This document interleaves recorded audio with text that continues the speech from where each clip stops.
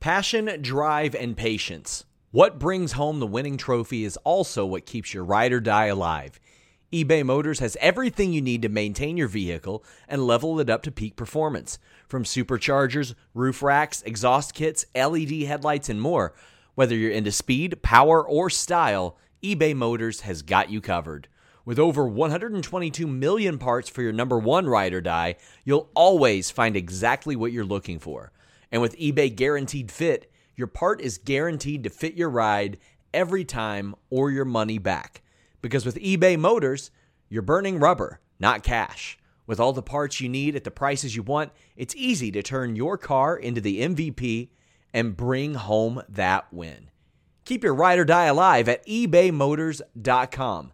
That's ebaymotors.com. Eligible items only. Exclusions apply. Again, that's ebaymotors.com. BetMGM has an unreal deal for sports fans in Virginia. Turn $5 into $150 instantly when you place your first wager at BetMGM. Simply download the BetMGM app and sign up using code Champion150. Then, place a $5 wager on any sport. You'll receive $150 in bonus bets, regardless of your wager's outcome. And if you think the fun stops there, the King of Sportsbooks has plenty of surprises in store. Check out daily promotions, same-game parlays, live bets, and so much more. Download the app in Virginia today and get $150 in bonus bets instantly from your first wager. Only at BetMGM. BetMGM and GameSense remind you to play responsibly. See BetMGM.com for terms. 21 plus only. Virginia only. New customer offer. Subject to eligibility requirements. Rewards are non-withdrawable bonus bets that expire in 7 days. Please gamble responsibly. Gambling problem? Call 1-800-GAMBLER. Promotional offer not available in Washington, D.C. Hello, welcome everyone to the Spotlight interview series. I'm Jeremy Lambert, joined as always by Steven Jensen, and with us today, competing this Sunday in Tampa, Florida against Impact superstar Josh Alexander, we have Karl Fredericks on the show. Karl, how you doing, man? I'm doing good. How are you guys doing? Doing well. I probably should have called Josh an Impact wrestler. There's only one company that does superstars from what I've been told, so apologies to Josh. Karl, how are you feeling about this? What's that? I don't know the rules with all that. So. People will get mad at me about it. I'm just a wrestler, you know. So are you a wrestler, a sports entertainer, a superstar? What do you identify as, Karl? I'm a rock star, man. That's what I am. Rock star. I like it. I like that. I've been told by Mike Goldberg it takes a lot of energy to be a rock star. That is a Ronda Rousey reference, the night she lost to Holly Holm. Karl, you got Josh Alexander this Sunday in Tampa. I mean, you've shared the ring with a lot of big names. You're coming off a match against Christopher Daniels. In fact, how are you feeling about going against Alexander this Sunday? Man, there's kind of a lot to it. A lot on the line for me a little bit because these are, just like with the Christopher Daniels match, opportunities that I need and I've been very hungry for because he is that, compared to, let's say, this last year on Strong, very successful year for me. It was a good campaign, but I was lacking these big opportunities, these big matches. So same thing with the Christopher Daniels match. It was great. I'm very proud of it, but at the end of the day, I didn't get that win. So being hungry for these opportunities, you also got to go out and seize them. So Josh being undefeated in New Japan, as far as I'm concerned, as far as I know, on Strong, I believe, former X Division champion, the year he's had, and it's an opportunity to go make a statement. No different than Christopher Daniels. I think a lot of people probably didn't even know who I was, or people that were familiar, but that was a match that they wanted to go check out, and they saw a taste of what I'm capable of. And if I can go out and pull off a win here against Josh, then it's going to be huge for me. And that's something that I really need to do. Yeah, absolutely. For the fans here at Fightful, just a little background on you. We're talking about New Japan Pro Wrestling, obviously. I've heard you in the past refer to the LA Dojo as basically like your team. It's like a fight team. You treat it like a sport. What was it like training under Shibata? Because I'm such a big fan of his, and I can only imagine how difficult it was to train under him, but how rewarding it must be to kind of graduate through that and be where you're at now. Man, it was all of the good the absolute best hard things that you can imagine. You know, the reason you're asking this question, it was an honor. It's been an honor, and luckily that's still, you know, like he's like our dad. So that's someone that's always looking to improve us in our own specific ways. But goddamn, was it hard, you know? And then a lot of it too was just going back down to the basics of pro wrestling, and then rolling and doing jiu-jitsu for the first time, and then kickboxing, and then back to natural wrestling, like, you know, in ways that I haven't since I was in like middle school. And the first several months were just that stuff. So I think the rewarding stuff came obviously through the pain and like the physical condition, because we got to a point, and I'm not there right now, I'll tell you that. I did not stay in this shit, but it got to a point where, you know, 500, 700 squats, things like that. Kids would come in for the camps, and, you know, Alex Clark and I would run the camps, and we would do what we thought were easy workouts, you know, and we'd have one kid got rhabdo at a seminar, was pissing blood for like a week just from lactic acid build in his quads. Wow. Someone always pukes, someone always quits. And I'm not, you know, nothing, especially, I will say this, every kid that's puked in the dojo, we have a puke bucket after the first camp. We didn't have a puke bucket. I think Shibata called it puke box, a little trash can. The first time somebody missed, but he cleaned it up himself and then went right back to the workout. And then everyone else has puked successfully in the puke box. And then they'd come back and finish the camp. But we were at a point where just these fucking ridiculous workout, like something that you would have to pay me. Like if you wanted me to go do one of those workouts today, like you're slipping me $100 minimum, just for me to try. But that was like normal, you know? So we'd be for that time period. And trust me, man, like just, I think of it now and it kind of gives me a little bit of anxiety, but like just the amount of focus. And like when you said you listened to the interview I did with Shining Wizards, and I mentioned, I've done it a couple of times. I mentioned I used to be much more full of piss and vinegar, you know, but that came from, I was waking up every day and beating the shit out of my roommates, getting the shit beat out of me by my roommates. We're doing these crazy workouts where, you know, we're coming home afterwards, we're watching film with Shibata-san, as old as it gets. And then we're watching the current Young Lions, and we're sitting there, and it's like we're in the film room, you know, like on a football team, and no different, you know, we're watching film,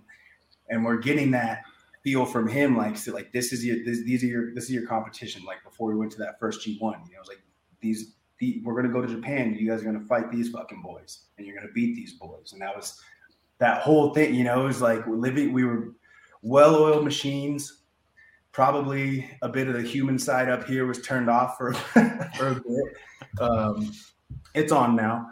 But yeah, man, it was like it was cool though, because during that time, especially as a young lion, you know, because of like the restrictions you have on like your real life, you know, you're locked into that mode. So it was, you either, you know, you give in and go with the flow of that rapid, or I mean, you can try and fight it and cling on to whatever, but like the cool. Cling on to whatever bits of like your yourself or your personal stuff you want to cling on to. But, you know, for the three of us, we bought into Shibata-ism. We bought into New Japan Pro Wrestling. We bought into everything that was taught to us, and we've run with it. What's going through your mind when he first makes the surprise appearance against Zack Sabre, and then, you know, has the wrestling match? Like, you're watching your mentor, and many people, I think himself included, are like, he's never going to wrestle again. And then you see him do this appearance, and then you see him do this match, and he says before the match, like, I'm going to take a bump. Like, you're not holding me back on this. Like, watching that from one, your perspective as a fan, and two, your perspective as like his young lion, like, what's going through your mind when you see that? Man, both times. The first time, I remember the Zack Sabre, the exhibition, because we didn't know about any of them, of course. You know, that dude, like that guy that everyone idolizes, that wrestler, that, you know, that quiet, was it like, that's him. Like, dude, like he just does what he wants, you know. But it was really cool waking up. One of the rare occasions that you wake up and see a bunch of notifications on Twitter and things, and they're good. So that was nice. And so then it was like see everything that's going on, because usually I'll catch up, you know, right, like things will air at like 3:00 a.m. here or whatever. I like to go to the gym in the morning, so I'll, you know, 6 or 7 is when I'll get up, and then I'll watch the shows from the night before, a couple hours afterwards. But it was exciting, man. So of course, went straight to my line app and texting congratulations and everything, and then the Wrestle Kingdom match. And again, same thing because it was with Rent, and that's someone. He's in the dojo. He's one of us, and watching that, the people's reactions, his reactions afterwards, and just because the match was fucking great. Match was awesome. So it was plenty of moments where I think where it would normally be like you get that exciting like kind of chill down your spine when a cool spot or move something cool happens, and you get that as a fan, that excitement. You react to it. Like for me, everything was kind of like just rushes of like maybe little bits of tear, like the warm in my cheeks. Like I wanted to tear up a little bit, but it was all just good. Like it's probably one of the few times I've watched an entire wrestling match just with like a smile on my face, and I was just in my living room, 7 a.m. quiet by myself, just grinning ear to ear. So it was cool, man. It was special. And it was, coming from meeting him in 2018, thinking, something like that was way out of the realm of possibility at the time. And now, it's happened. I have no idea what his plans are moving forward, but I'm sure it'll be just no different than now, that his plans are going to be what he wants, whatever he wants. And he's going to do what he wants and what he can do safely. So it was special, man. And I think it was also, again, like with, everything going, half the roster stuck over here because of visas and things like that. And, we're still waiting to get that full New Japan, everything that we have, all of the big gun, every gun that we have in the arsenal, and put it out, put our best foot forward like all the other companies are able to do. I think it was something that was really big and added a ton of value to Wrestle Kingdom, obviously, Yeah. So it was awesome for him, for him to not only do that, because of injury and everything, but then just here's a guy that's still stepping up for the fucking company.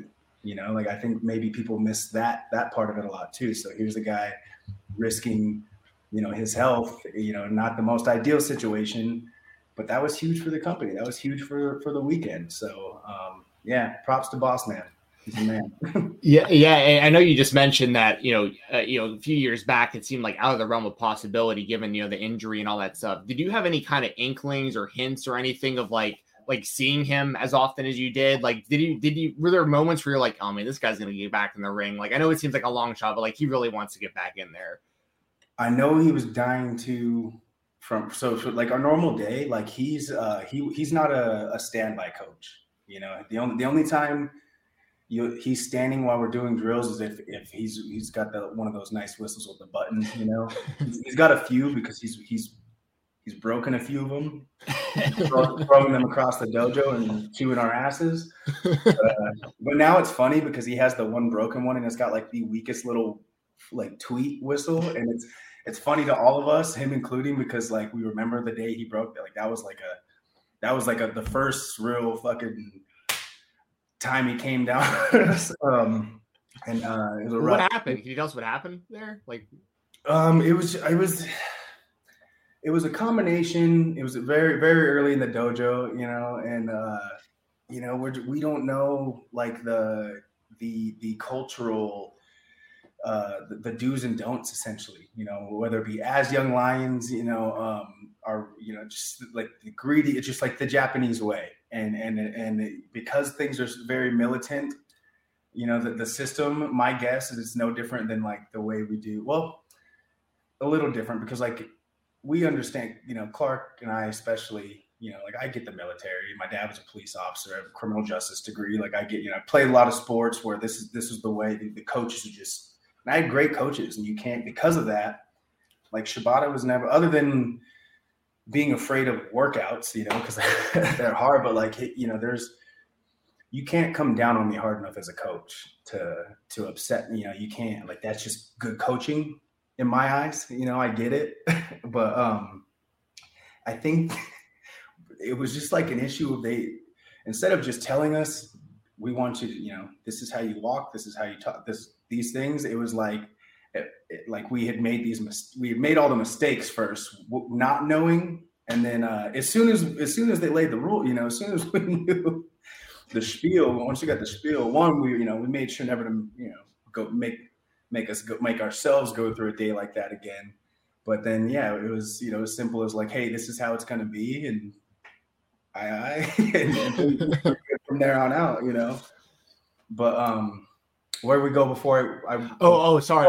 Like any hints that he might be actually returning. Yeah. Every day, man, he blow the whistle for us to start our warm up. And then he's running around the dojo, shadow boxing, warming up, stretching, doing his own warm up. And then by the time we're in the ring doing our stretch, he's stretching with us. And then like with the workouts, he's either he'll do a lot of them to show us, or some days like, if we have a few hundred squats, he'll jump in and do the first few hundred with us and then walk away and no sell it, to like let us know, like, it's like, yeah, that's why I'm like, he's in charge for a reason, and he's not. And it was also like to get in there and like push us through, because he would do that like when you're tired, if you're tired, he gets down and he's doing the push-ups with you. Or I remember like my first camp, we're doing sets of like 100 lion push-ups and regular, just crazy thing, and he's like, I'm on the ground doing push-ups and he's standing over me, just pulling me up, giving me a spot so I finish every rep, like he was that kind of coach. And then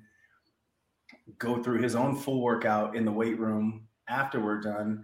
But yeah, like you see anytime there's like free ring, he's hitting the ropes. And then the wrestling, all the wrestling, everything he taught us, it was hands-on.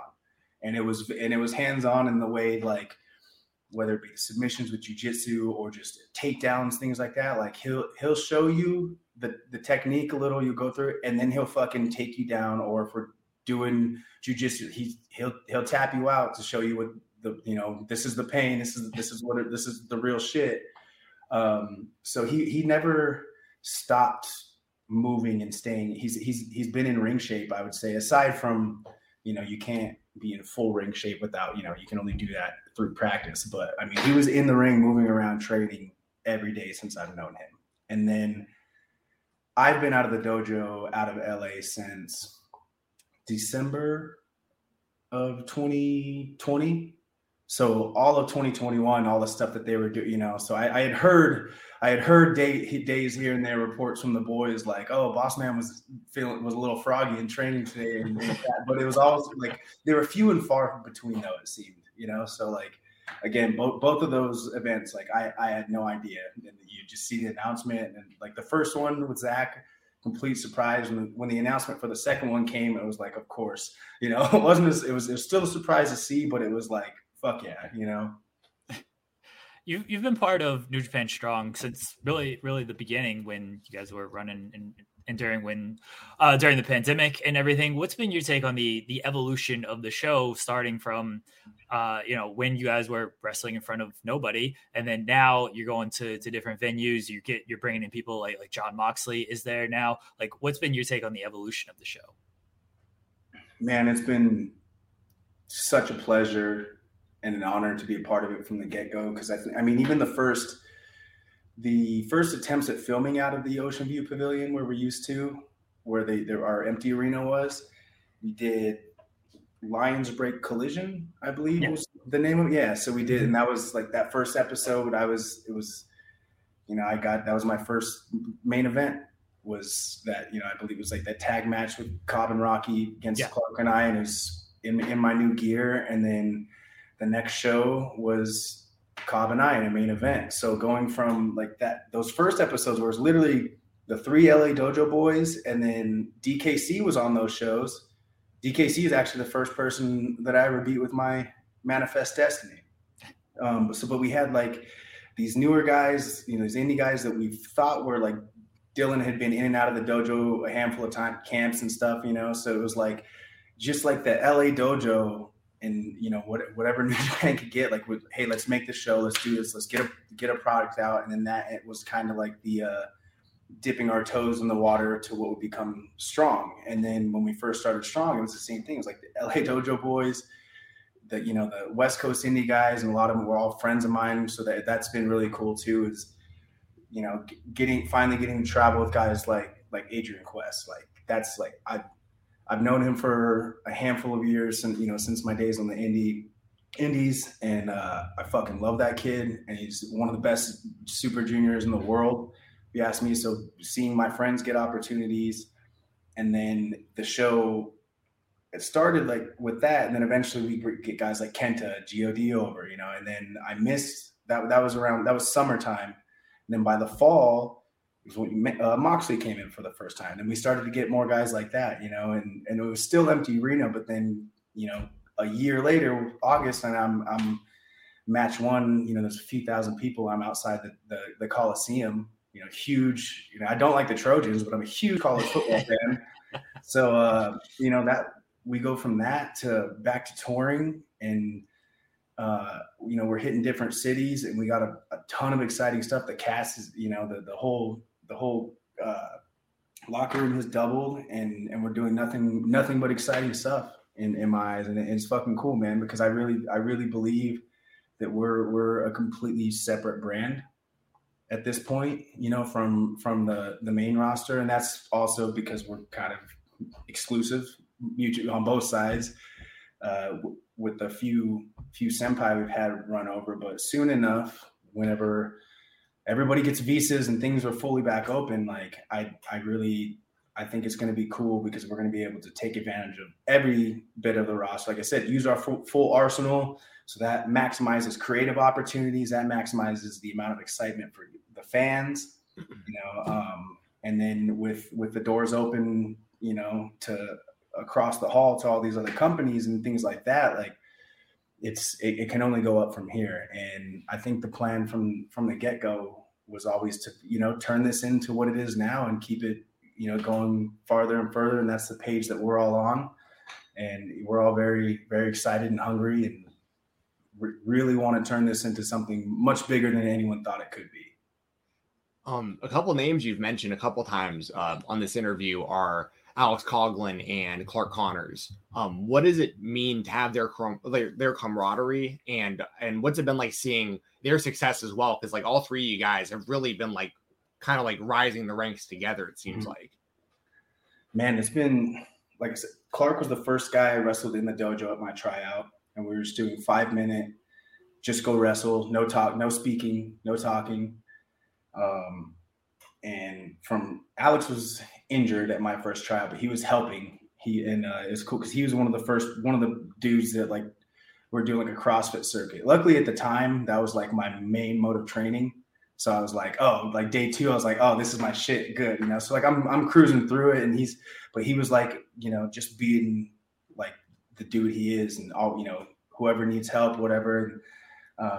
I remember like my first conversation with him was like during the workout, and he's like, "You've done this before, haven't you?" And I was like, "Yeah, this is the bullshit I like, you know." And he's put every 45 plate you can fit on a bar and pick it up a bunch of times, guy, you know. And I like wall balls and shit. And you know, going from where we were to being stripped back down to 0 together, and then, you know, especially Alex, Clark and I had a few years of experience when we came in, and Alex was very green, like less than 10 matches, I would say. And now he's phenomenal, you know, and he's still nowhere near as good as he's going to be, you know. And so between those two, Clark won that tournament in the last year, you know, and I think that's cool because, you know, I would like to think I set some sort of precedent for the LA dojo, and, you know, being the top young lion and, you know, things like that, moving on, and everyone's, you know, gone further and beyond. And that so much to the point where like, I still, you know, like I said, in recent interviews, it's like, I feel like I've been kind of playing catch up, and like, I've been a little stagnant compared to them, which is great though, you know, because having that team mentality, you know, like you got, if you don't fit in, you don't fit in. So the standard is greatness, you know, so it keeps me going there. And then the other one to mention is Gabriel Kidd. Between the three of those people, Gabe, you know, when I met Gabe, he came into the dojo in 2018, and it was just the three of us, and he came and visited for about 2 weeks right before Thanksgiving.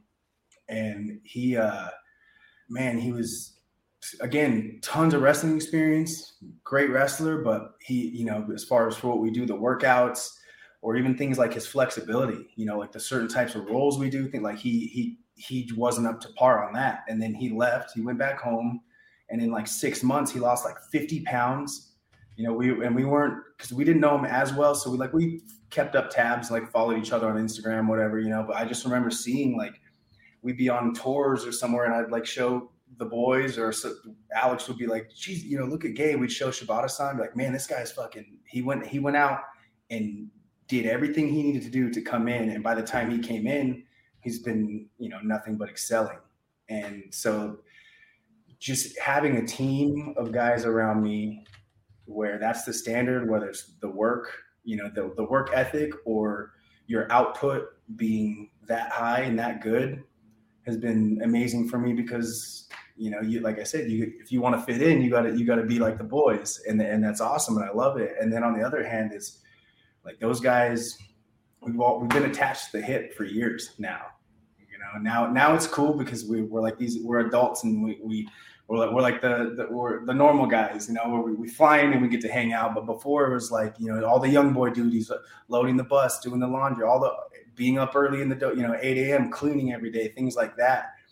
And then when you are having those bad days in the dojo and you're going stir crazy because you're stuck in this little room with bunk beds, or you're missing your family, you go through a breakup, and like those guys have been there for everything. And half the time they're right there when it happens because, you know, attached to the hip. But yeah, like, you know, Clark's like my road wife, you know, and Alex is like the best of all of us. Alex is like, you know, just the most clear thinker, go-to guy. Like it's like big dad vibes on that guy, you know? Like good, you know.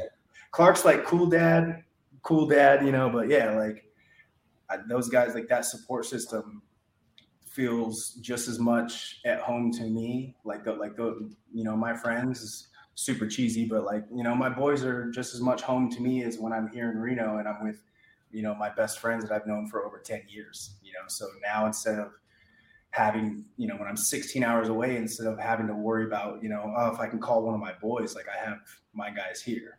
And it's been, man, we've been through some deep shit together, you know, and thankfully not even personally. Like I've had less wrinkles with these guys in worse conditions, being stuck and attached to the hip every single day. Whereas like some of my friends down here, like 2 days in a row, like I love you, but like I also love my space. Like a very reserved person, to be honest, you know, two sides to me, obviously, but you know, like I don't know a lot of people I can spend that much time with. And, you know, or like when I was on teams, like football practice, all that. And then you want to hang out, like, no, man, I want to go home and like sit down and like decompress, you know? And I just, especially as hard as things have been at times for me personally, like being overseas and things like that for the first time. That first tour was 5.5 weeks long, that first G1. And thank God I had Clark. I mean, there was days where like I went through a breakup and my uncle had passed away. I got news about my uncle passing away. Like I went like in like the first hour of my day one day, and then we had a show in Hiroshima that night. And you know, it was just a lot, like a lot of stress and stuff like that. So then there's like, and you don't really have time to like process, like, you know, I didn't have time, no time to, you know, to cry anything out that morning or deal with stuff. It was like I got in the ring with Okada for the first time that night. We had a 6-man, you know, so it was like, no, you got to go work. And then I worked and then did all the young boy stuff. And, you know, had that whole show after the match where you're still working, you're seconding. And then it wasn't until, you know, 11 p.m. that night that I got to like sit somewhere and take my time. And Clark was right there next to me, you know, or on the train. I remember a specific train ride where I was having a real hard day, you know, and I remember, I didn't even notice him get up, but I was sitting behind him. It was a pretty empty bullet train, but a longer ride. And I was sitting there, you know, like sobbing a little bit, you know, like I said, you know, especially the thing with my uncle was having a real rough day. And then like he did it like 2 or 3 times where he just walked by and just sat a beer on my tray, you know, like didn't say a word. Maybe one time he like patted me on the back, but every time it was like, you know, same thing. Like I got like a chuckle out of it. And then just like having him there, like doing that little thing, like that turned my whole day around. Like that first beer turned into like, then I was like letting my shit out and just like feeling whatever. And like, you know, this is, you know, like this is life. And I got my boy, like, and I don't even, if it wasn't for Clark being there, I guarantee this probably, if it wasn't for Clark being there present on that first tour, or if we hadn't clicked up the way we did, and then also done it a few times now for this specific store, but I got to give Rocky Romero credit too, because my contract ended the last night of the G1 that year, because it was a 1-year contract, and I didn't know if I could cut it, man. Like, I didn't know, being away from home was hard like that for that period of time. I'd never done it. Plus, it's a completely different experience as a young Lion. And, Rocky was someone that's like, man, he's like, this is the longest tour we do. None of the other ones reached nearly 6 weeks. Like, it gets easier, stick it out. And then having Clark there, if it wasn't for that, like, I don't know if I would have resigned, because it probably would have seemed way too hard, and I would have been alone on that whole, I would have dealt with all that shit alone. So. You just mentioned Alex, Clark, and Gabriel, and you guys call yourself the Big Four, and I assume that's a take on the four pillars. Like, where did this nickname come from?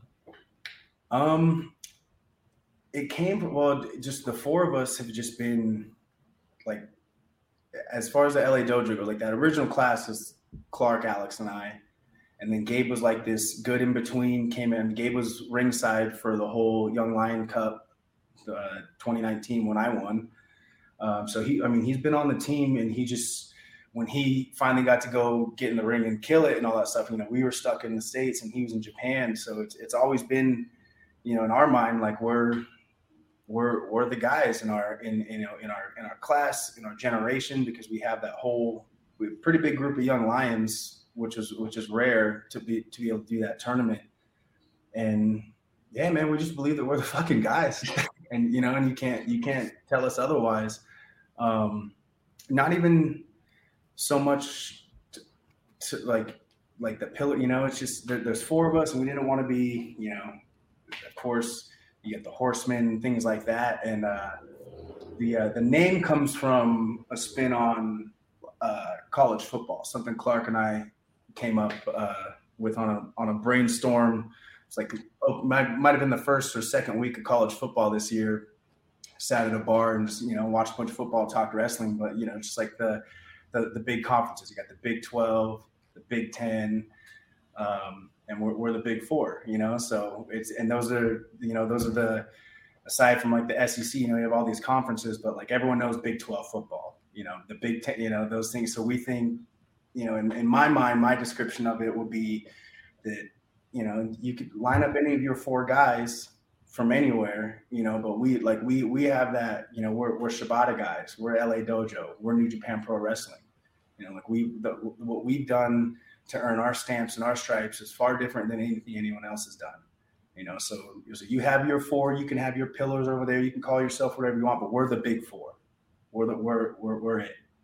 So yeah, I love that. It's all that, for us, this is our, I'll speak for me, this is my art, this is my career, this is my sport, but we're entertainers, and I'm a rock star. I was like, I always thought, maybe, growing up, you want to be MJ, you want to be Kobe, guys like that. But I look at like maybe the way I played basketball growing up, who I am now as a person, as a wrestler. Trust me, like it took balls to walk in that, in or out of that New Japan locker room with, what most people would assume, my native earrings and my dangly earrings and the jewelry and things like that, but like I think I'm much more Terrell Owens and Dennis Rodman than MJ or Kobe, and I'm very much okay with that.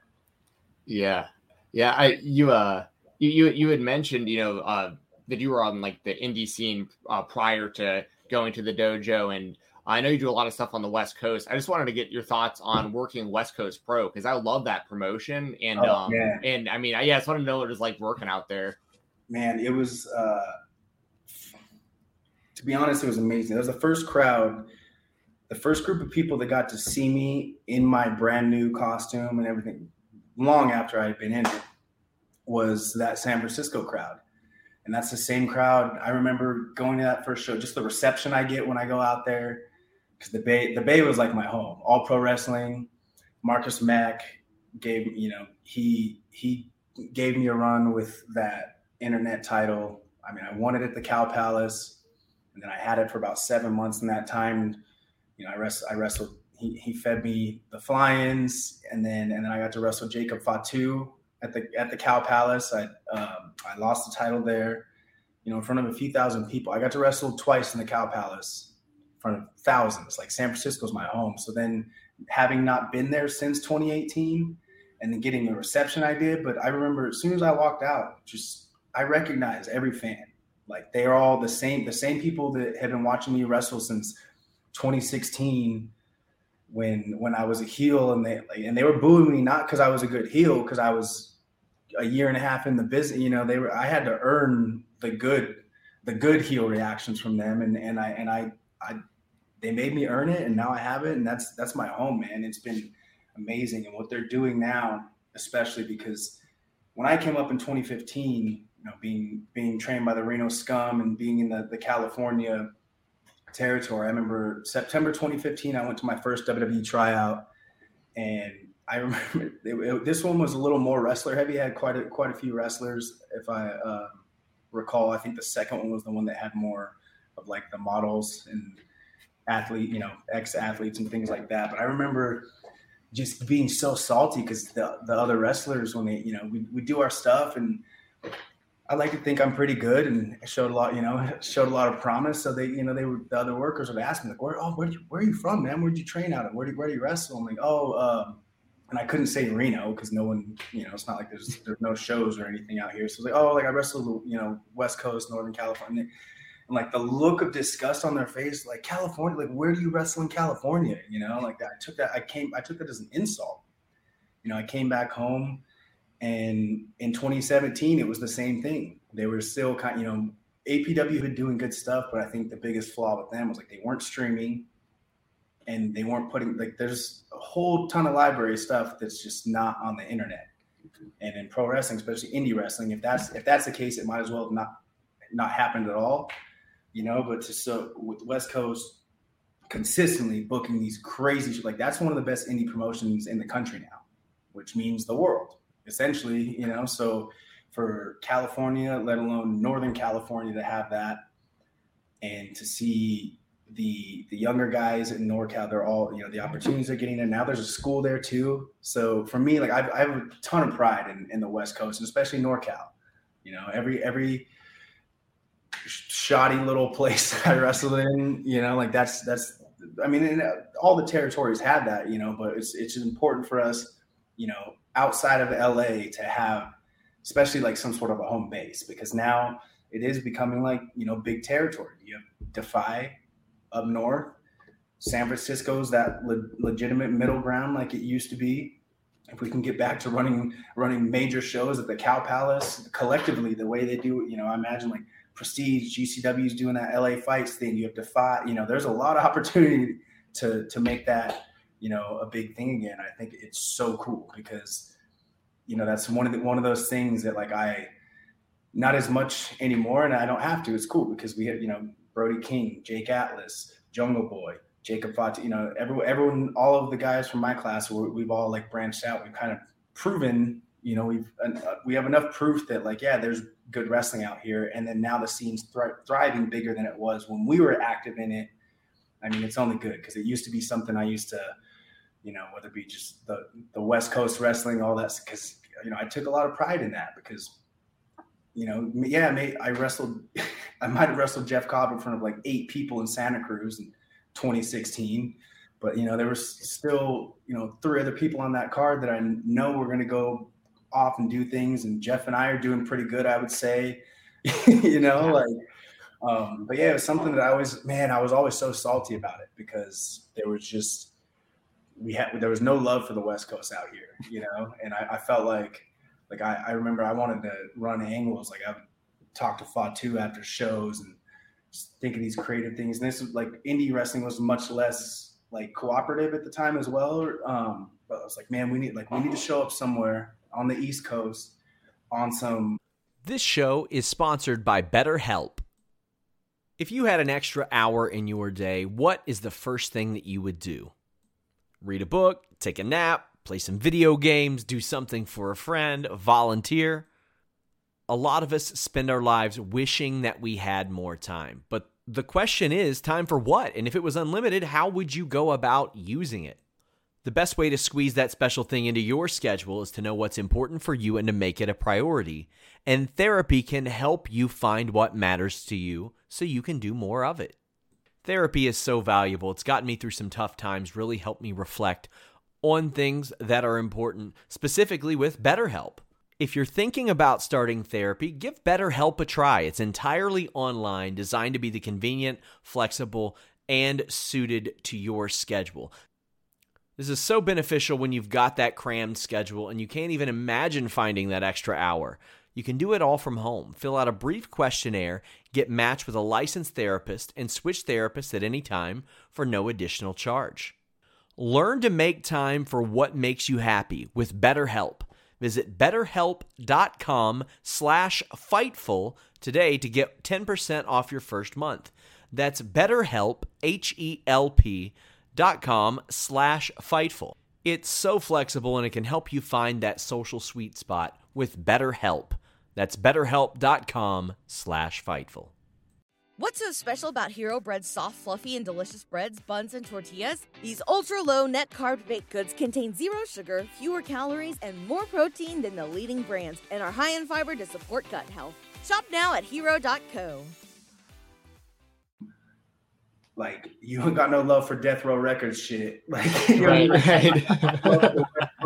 Like, I was like, because I just know there's a story there. If you ask me, I think it's easy money. That's an easy invasion. That's good business if you ask me. Although I will say this, I have no interest in fucking booking or running or doing anything other than showing up to work and wrestling. Hey, I think it's also easy if money. Someone hears this and takes this idea, just give me some credit. Just give me like a little bit of love, and I'm happy. Send the royalty check. It'll be whatever they get off the angle. Just give this interview a shout out, and like that's good enough for me because there you go. I don't have it in me. Shout out to everybody who tries to do anything in the business aspect of this pro wrestling. I mean, a lot of you guys shouldn't be, but if it wasn't for you, it wasn't going to be me doing it. So. I do think that's easy money. I think that'd be a great idea. Another great idea that I think should happen is, Jacob Fatu just recently beat AJ Gray for that West Coast Pro Championship. And I think you and Fatu would be a pretty banger matchup over there. I'm just saying, for that title. I'm 0-2 and I need to get one back. And I know if I can get one back and I'm tenfold, I've always been good. I would like to think good enough, whatever. But, the guy that Fatu is standing across the ring from now is much different than the guy that he stood across the ring from and beat before, because now I'll wrestle Suzuki every day if you want me to. Is my body going to like it? Am I going to be enthusiastic? No, I'm not going to be enthusiastic about it, but this is what we do. We had it beaten into us for well over a year, 6 days a week. We're fucking killers in this dojo. So, I'm ready to stand and bang with a guy like that. Whereas before, maybe it was only, it was me being faster, more athletic, maybe not more athletic because he does all kinds of crazy shit as well. But, I don't have to game plan as much. Now I can go out and fight. So if he's got that strap and there's opportunities there, because I'm sure the boys, I'm sure Scott, people will hear this. So, I'm only an hour-long flight away. So there you go. You mentioned you see yourself as like Rodman, Terrell Owens, 2 Hall of Famers, by the way, 2 Hall of Famers. And maybe not so much Jordan, Kobe. You've shared the ring with guys who were considered Jordan, Kobe, and like Tanahashi and Okada. Was there a moment where you stepped in the ring, whether it was them or somebody else, maybe it was Suzuki, where you were in the ring and you're in the ring with one of these guys and they either just they hit the shit out of you, or just before they even hit you, it was like, wow, like I'm really in the ring with one of these guys? There's there's one clip I can think of. Everything else was all the matches from the G1. They were very, like I said, just the person I was as a young lion. Like we went to Japan and we wrestled Shota, Ren, Tanahashi, it was Kenta, Clark, and I.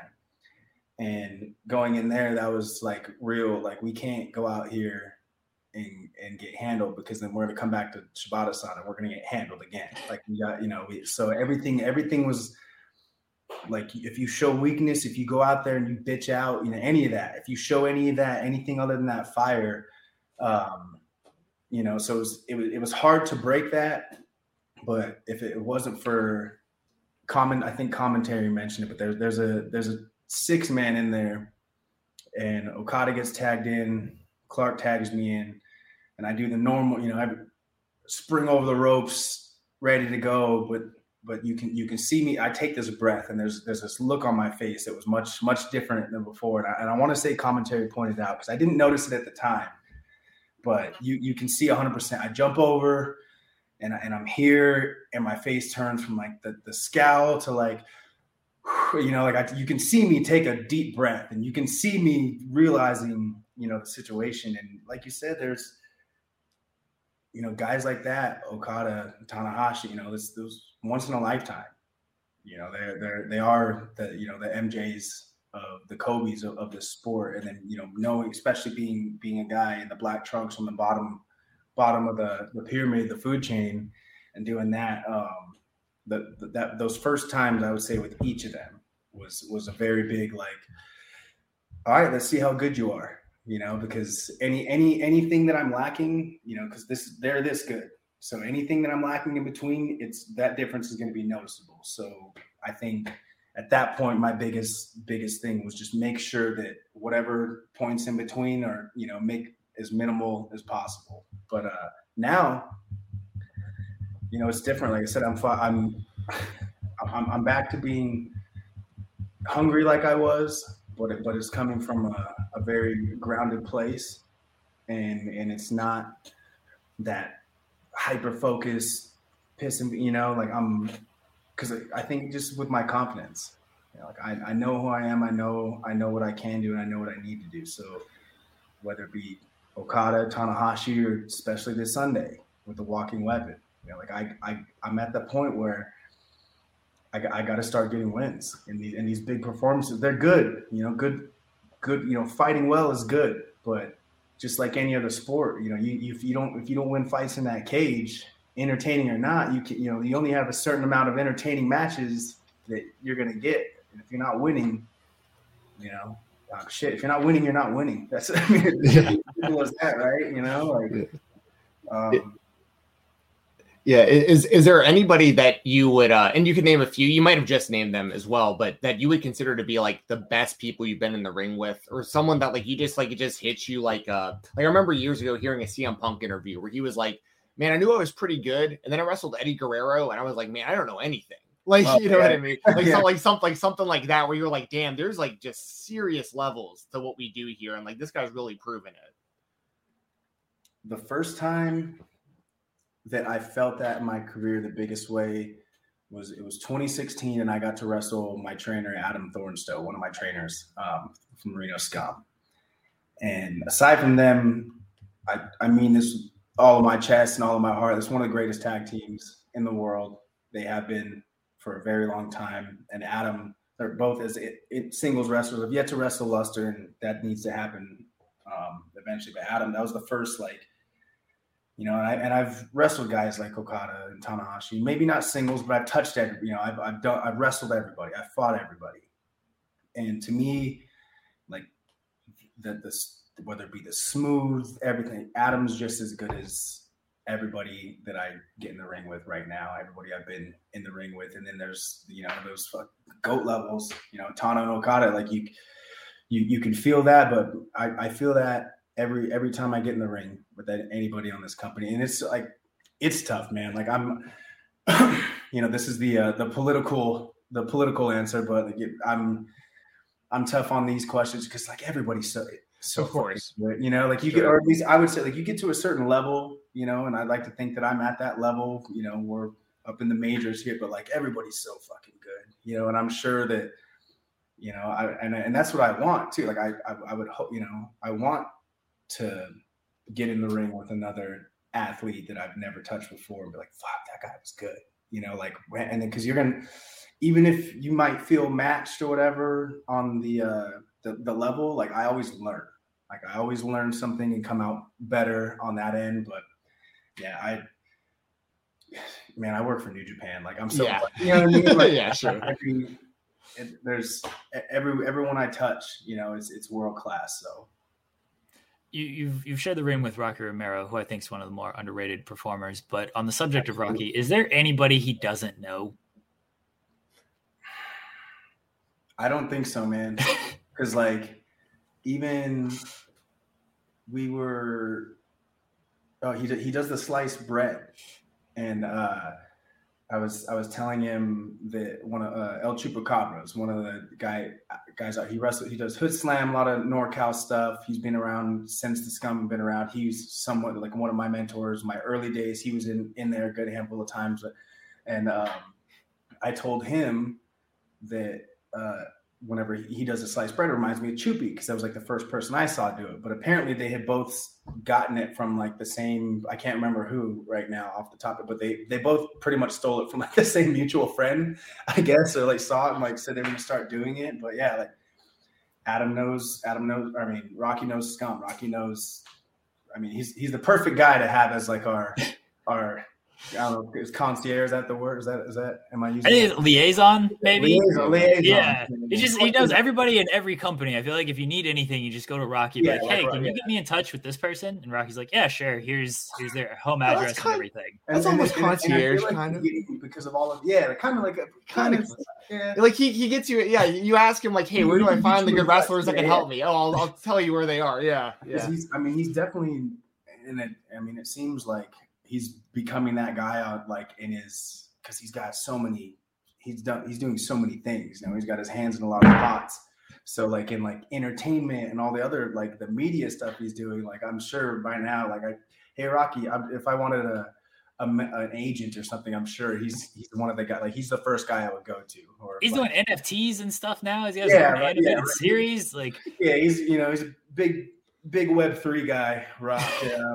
That I don't know anything about. I don't understand any of it. Yeah. But yeah, buy his pictures online and you can own them. 7 degrees of separation of Rocky Romero is what this is. Yeah. We talked a bit today about your three dudes, Coughlin, Connors, and Kidd. And is there anyone else you want to give a shout out to? Like maybe someone that you're seeing like kind of on the come up that maybe is kind of flying under the radar a little bit. Just some names out there that maybe some people should be looking out for. Robert Martyr, is that how do you say? Yeah, I like him a lot. Yep, Martyr. Yeah. He's like a Garcia protege.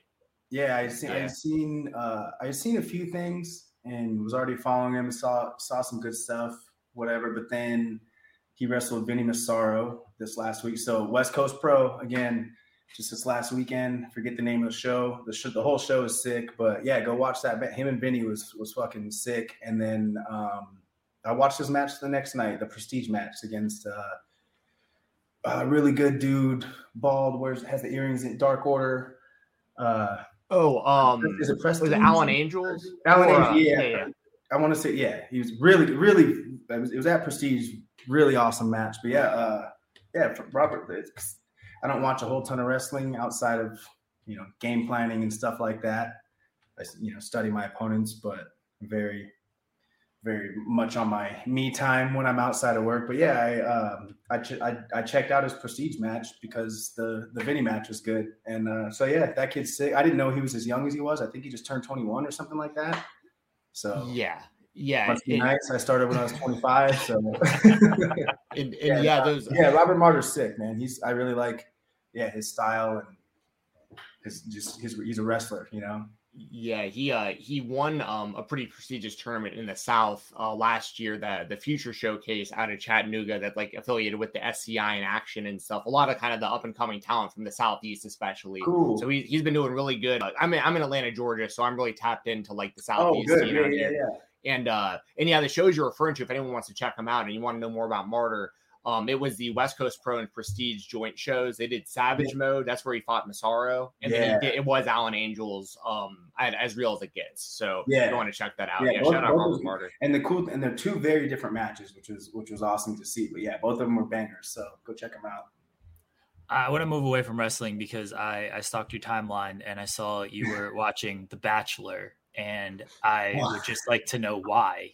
Oh, so, well, I mean, I guess my excuse isn't going to sound much better than the way it is. So, I live in a duplex, and one of my good friends, Kelly, owns my house, but she's a travel nurse and lives in San Francisco. So upstairs in the house is a buddy of mine. I have the whole downstairs apartment to myself, and she was in town, and we every now and then we do girls' night and we do face masks, and we watched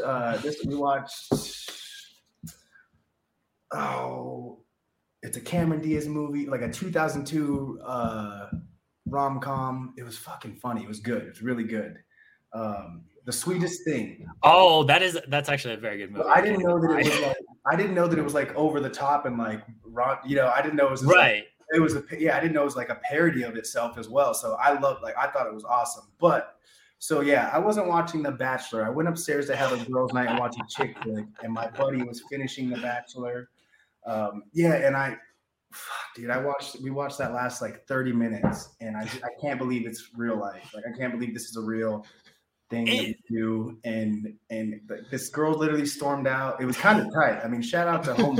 I mean, his life sounds stressful, but you know, it's definitely not the way to be. But so one girl just it was like the final three. One girl just left because she's like, he had hooked up with two of the three.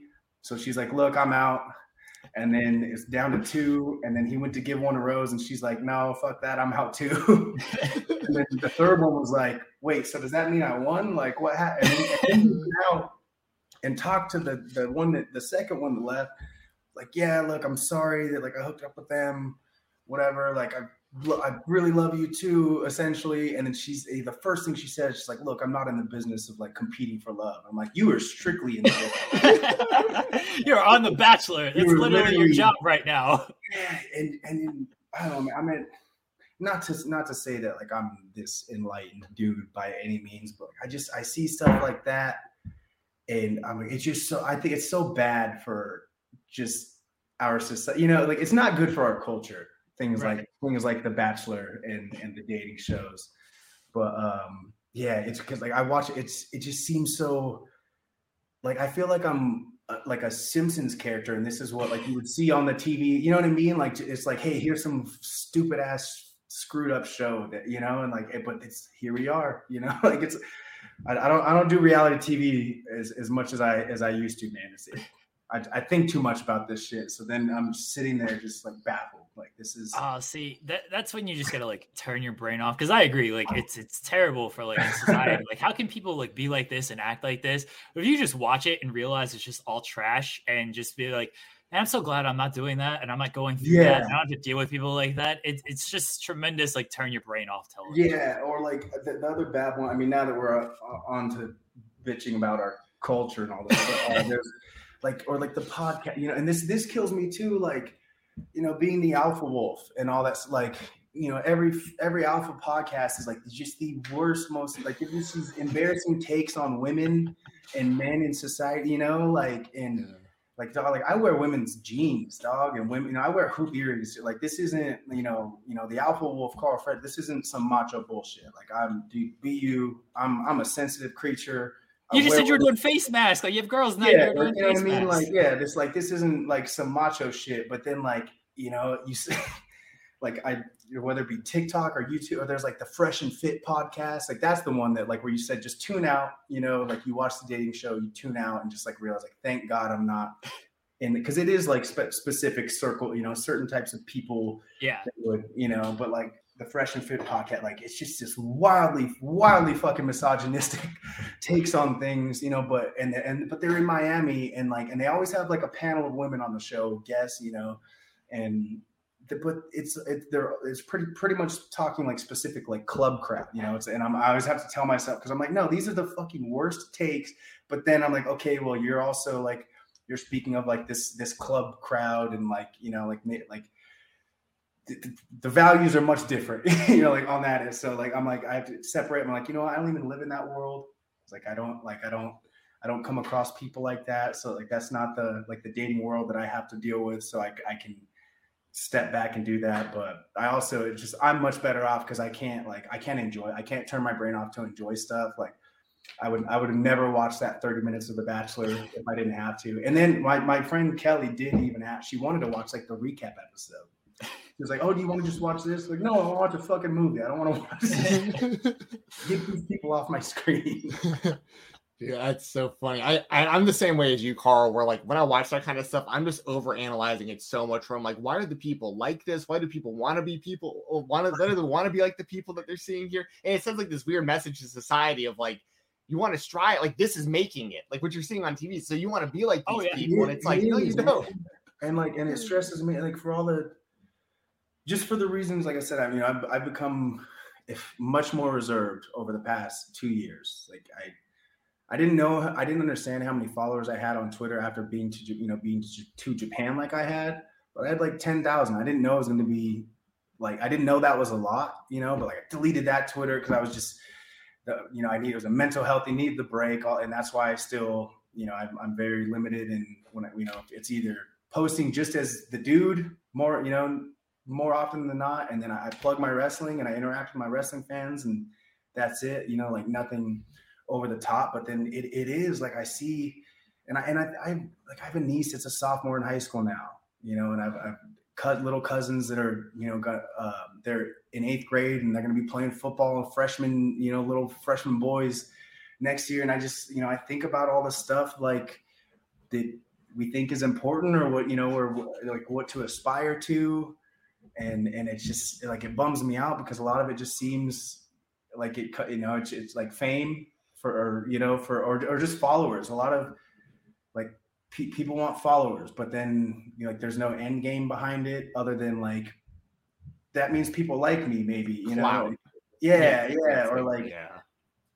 I don't know, just the more, and I used to, put much more stock into things like that. Like if, 2 years ago, knowing that I had 10,000 followers and now only have like 4, like that would have been like, I would have been something that I'm like, oh, got to get back to 10. Like for what? For fucking what? Like, of course, if I have more followers, that's good. That's better for my, my business. That's good. I want, I'm not saying don't follow me.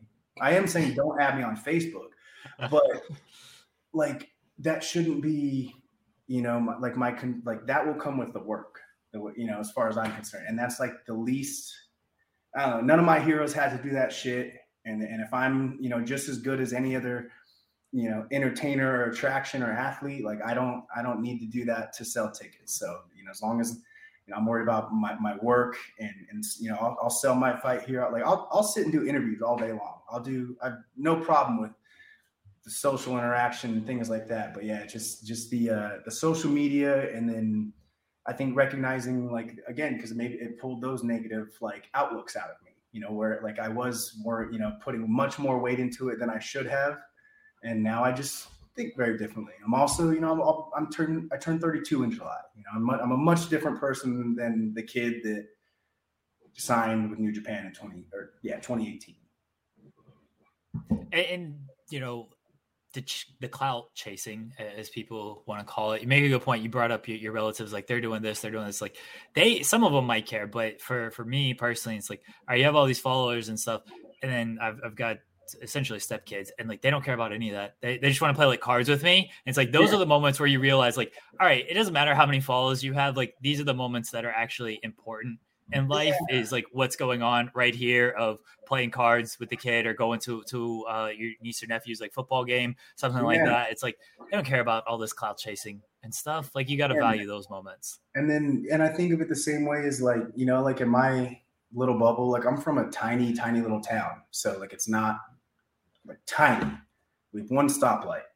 And like one of the oldest and one of the only still like functioning round, like the architecture is a round courthouse, and it's like dead center in the middle of town, very, very, very old little town. And so like, I'm probably the most famous person to ever come out of my town, like in my little bubble, or like even like being here in Reno, like the more time goes past, like I'm like becoming the more, in my own right, somewhat, the famous friend. And like my niece sees all that stuff. She follows me on Instagram, and my nephews and my cousins see all that stuff. So like, just taking that into account, so if I look like I'm living and breathing for it, like what example does that show them? And then I can't imagine how hard, like thank God that I think I was probably 16 when I first got MySpace. I didn't have Facebook until I was in college. Like, so I had that first half of my year of my life where I was, I didn't have to work, because social media and all the bullshit that these kids have to go through, like cyberbullying, all that shit's real. Because especially when you're a kid, like your social life is your whole life. That's all you have. That you have home, school, and your social life. So like those apps and all the stuff that they come across, like, like it's gonna affect them. I growing up reading wrestling magazines all the time affected me. You know what I mean? Like that's a part of your diet. The stuff that you're scrolling, that's the stuff that you're feeding yourself. So again, not to say that I'm some enlightened human being by any stretch of the imagination, but like I just really, the last year and a half, 2 years, try to be more conscious about like the message I'm sending to like my family, my friends, who, might, just really like the Kardashians and really, and I'm like, man, like don't look up to those people, like, there's look up to your friends, Yeah. So for what it's worth, I'm 33. Jeremy, you're the same, right? You're right around our age. Yeah. So we all have that same experience of like life before social media, and then like it all hitting us right around like the end of high school, the beginning of college. And that all said, Karl Fredericks _ on Twitter is where you can find Karl Fredericks. But and I was so confused today because I was like, I know I follow him on Twitter. And then I didn't. Yeah. And I was like, oh, you deleted the last Twitter. I was so confused. Yeah. I know. Yeah. That's even worse. I was like, I fucked. I should have just muted it. But that's how I was but I mean, dude, summer 2020 was not a good space for fucking wrestling Twitter or just life and just anything in general. And then, when shit hit the fan with wrestling, and then it was like, nah, nope. That's not a bad idea, by the way. I think a lot more people should unplug from social media, at least for like some times. Like you just take some time off, and like I know everyone's joke is always like go touch grass, but like that's like true. Like it's amazing how different people act on social media versus in real life. I've met so many people in real life that were so much more like calm and reserved and just like cool people, but like on Twitter they were like angry and complaining about everything, and it's like almost like two different people, and it kind of goes along with what you were saying, just all like the weird like pressures of social media and like the bullying and like looking up to the Kardashians and stuff like that. And it's just like, yeah, it's strange. We're in like a really weird position at our age because we had like the before times and like the current times, and we got to be like hip enough to like ride the wave of the future too, so we don't get left behind, so we got to kind of deal with this stuff too. But it's a weird balance. And it affects you, man. I can't imagine if I had grown up with this my entire life, like isn't that a Black Mirror episode as well? Like your social score, like it's that type of thing. Like that concept's like, that's a real, that blue check is a status symbol. Like I understand that, I recognize that, but I don't fucking care. If I have like I'm down, I want one, cool, but like I don't like.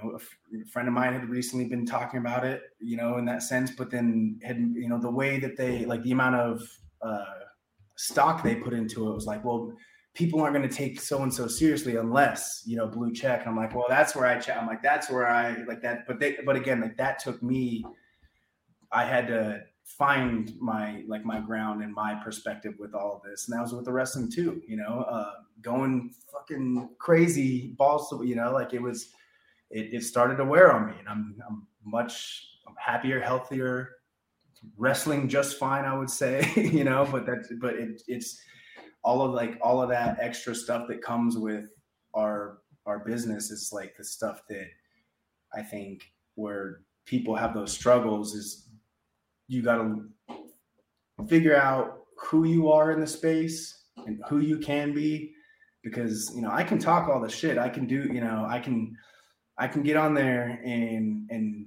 you know, get that momentum, the extra, all the stuff. Would it be better or could it be beneficial if I did it? Of course.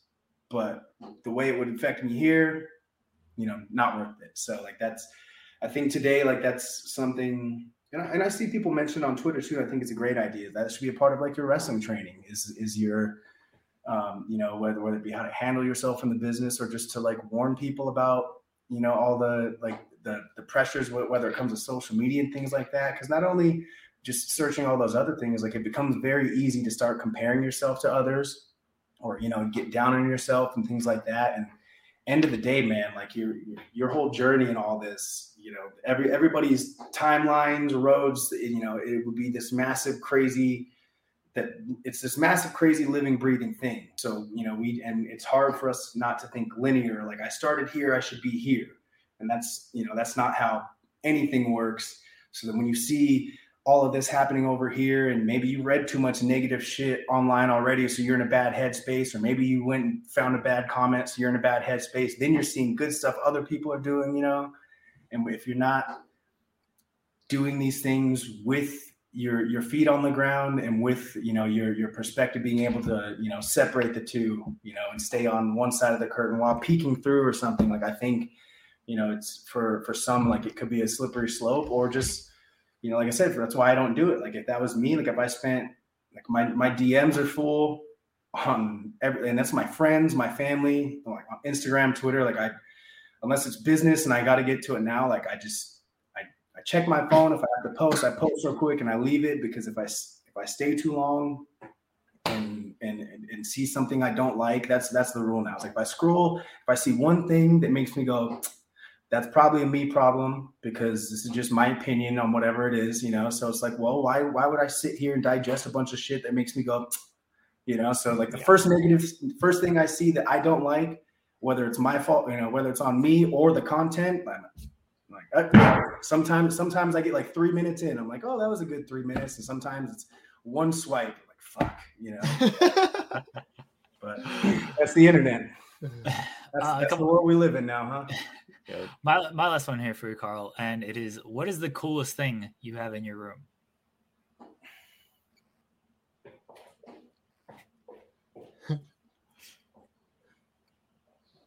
I like this has become a thing for us. Yeah, now people are like have to like get up. Sometimes it's like right behind them. Sometimes they got to get up and get something. There we go. Okay, what you're gonna have to explain this. This is Annabelle. It's my Annabelle doll. Oh, okay. She sits literally right next to my bed where I sleep. I love if you've seen the Conjuring movies or any of this, you know, the warning, positively do not open. My favorite thing is the door doesn't shut. It doesn't. And then I think the coolest detail, or did I lose it already? Yeah, I must have. I used to have. It came with, at least, the little note that said "Come find me," like the hide and seek note that like the dad and her were playing in the beginning. But yeah, my brother-in-law got me this for Christmas last year. Yeah, my room pretty much has. I mean, I've got I don't have a lot of objects. Like I don't own stuff. So like if I wanted to move tomorrow, like I could just sell my bed, just throw my clothes in my car. I have this, a few pop dolls, a guitar, and my DJ gear, my laptop. So like that's it. This is like one of the only like things I own, I guess. Definitely the coolest in my book. Very that cool. Is pretty sweet. Very cool. I always end on this question. It's the most generic wrestling question ever, but I'm always genuinely interested to hear the answer. As a wrestling fan, what is your favorite match of all time?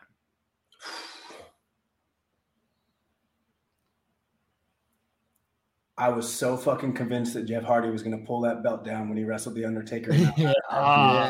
And like be like that age, I was like 12. And I mean, that was such a good time. Like I remember like Eric Bischoff came back on my birthday. Like my birthday was a Monday. And I remember like sitting like that time was like so Like I remember those Monday nights, like those episodes with Raw and SmackDown more than I do everything leading up to like WrestleMania 17, I would say. I was 10, give me a break, and I was a WCW guy. So like, so the invasion was fucking sick as far as I thought the invasion was cool. Like, cause at least like cause I had been watching WCW until the ship sank. So like Stasiak, O'Hare, I knew all those guys. So at least they were like, I recognized them. Like, it was cool to me. So I remember and then again, at the age of 12, I was dead certain. I was like, trying to tell my parents, like, I need to see Survivor Series. Like, there might not be a WWF tomorrow, Mom. Like, this is serious shit. But I was so convinced that Jeff Hardy was going to win the strap that night. Like, and I was like, genuine. I had been excited for plenty of matches, but like, I think that was the first time that like any type of hope that when it got pulled away, like genuinely made me sad. I was like, fuck. Cause at that point I was old enough to know they fucking got me. I was like, cause I was like, this is it. It's finally happening. Tonight's the night. It's gonna be the best night of my life. And it never happened. Man, I feel you too. I was a WCW kid, so like I was familiar with all these guys, like above average Mike Sanders and all these dudes. Like they were the ones who came over. So like I was having a good time because they were my guys from WCW. I was a big Billy Kidman fan, bro. And that was after he had he came off of those championship runs. Like, and I was all the way here for Booker T when that thing happened. Because like Harlem Heat was always the coolest. So like that was there was more than enough for me, and then I didn't think until, you look back, you watch any of the documentaries, and then of course they do name 10 other major superstars that weren't present at all. And like, yeah, okay, maybe that would have been better, but Yeah. Karl, let the people know where they can find you at. Not Facebook. Nobody follow Karl on Facebook. I mean, you can find me on Facebook, but it'd be a lot cooler if you didn't. Twitter and Instagram are Karl Fredericks _ and TikTok as well. That's going to be like mostly music content. That ball's getting rolling soon, but yeah, follow me on TikTok. I might fuck around, and one day if I like the internet enough, I'll on that day in that moment you might see a dance or two. Probably not. Hopefully not. But yeah, I think those are the big three. Karl Fredericks of the big four. Karl is in action this Sunday in Tampa against Josh Alexander. It'll air at a later date on New Japan Strong, which is on New Japan World, 8:00 Saturdays. Karl, thank you for your time today. Really appreciate it. Yeah, and good luck against Josh Alexander on Sunday. Thank you. Hope you guys are enjoying this interview that Steven and Jeremy are doing with Karl Fredericks. Man, New Japan was put in a unique position due to the pandemic, and it effectively forced a brand split, and it forced some more content by the way of New Japan Strong. But no matter where you are, Japan, US, NordVPN.com/Fightful has you covered. Now they've got you covered with that threat protection. Free with that Fightful code, in addition to 1 month free, 73% off in the US, and threat protection helps you with malware, blocks online trackers, and blocks annoying pop-up ads. Not only that, it avoids geo-blocking, it avoids price discrimination, all that stuff, and it works on all your devices. Phone, tablet, PC, laptop, your TV even, all over the place. NordVPN.com/Fightful has you covered. Change your virtual location with just one click. Thanks to NordVPN.com/Fightful. I use this every single day. You get a huge discount. You can buy pay-per-views from services overseas that are way cheaper than here domestically. You'll end up saving money when you subscribe to NordVPN.com/Fightful. What's so special about Hero Bread's soft, fluffy, and delicious breads, buns, and tortillas? These ultra-low net-carb baked goods contain zero sugar, fewer calories, and more protein than the leading brands, and are high in fiber to support gut health. Shop now at Hero.co. Everybody in your crew identifies as either Big Mac Burger, McNuggets, or McCrispy Sandwich. But you're the Filet-O-Fish Sandwich all day. That crispy fish, that savory tartar sauce, that melty cheese, that pillowy bun. Yeah, you get it. Every time. And if you love the Filet-O-Fish, right now you can catch two of the classics you love for just $6. Limited time only. Price and participation may vary. Cannot be combined with any other offer. Single item at regular price. Ba-da-ba-ba-ba.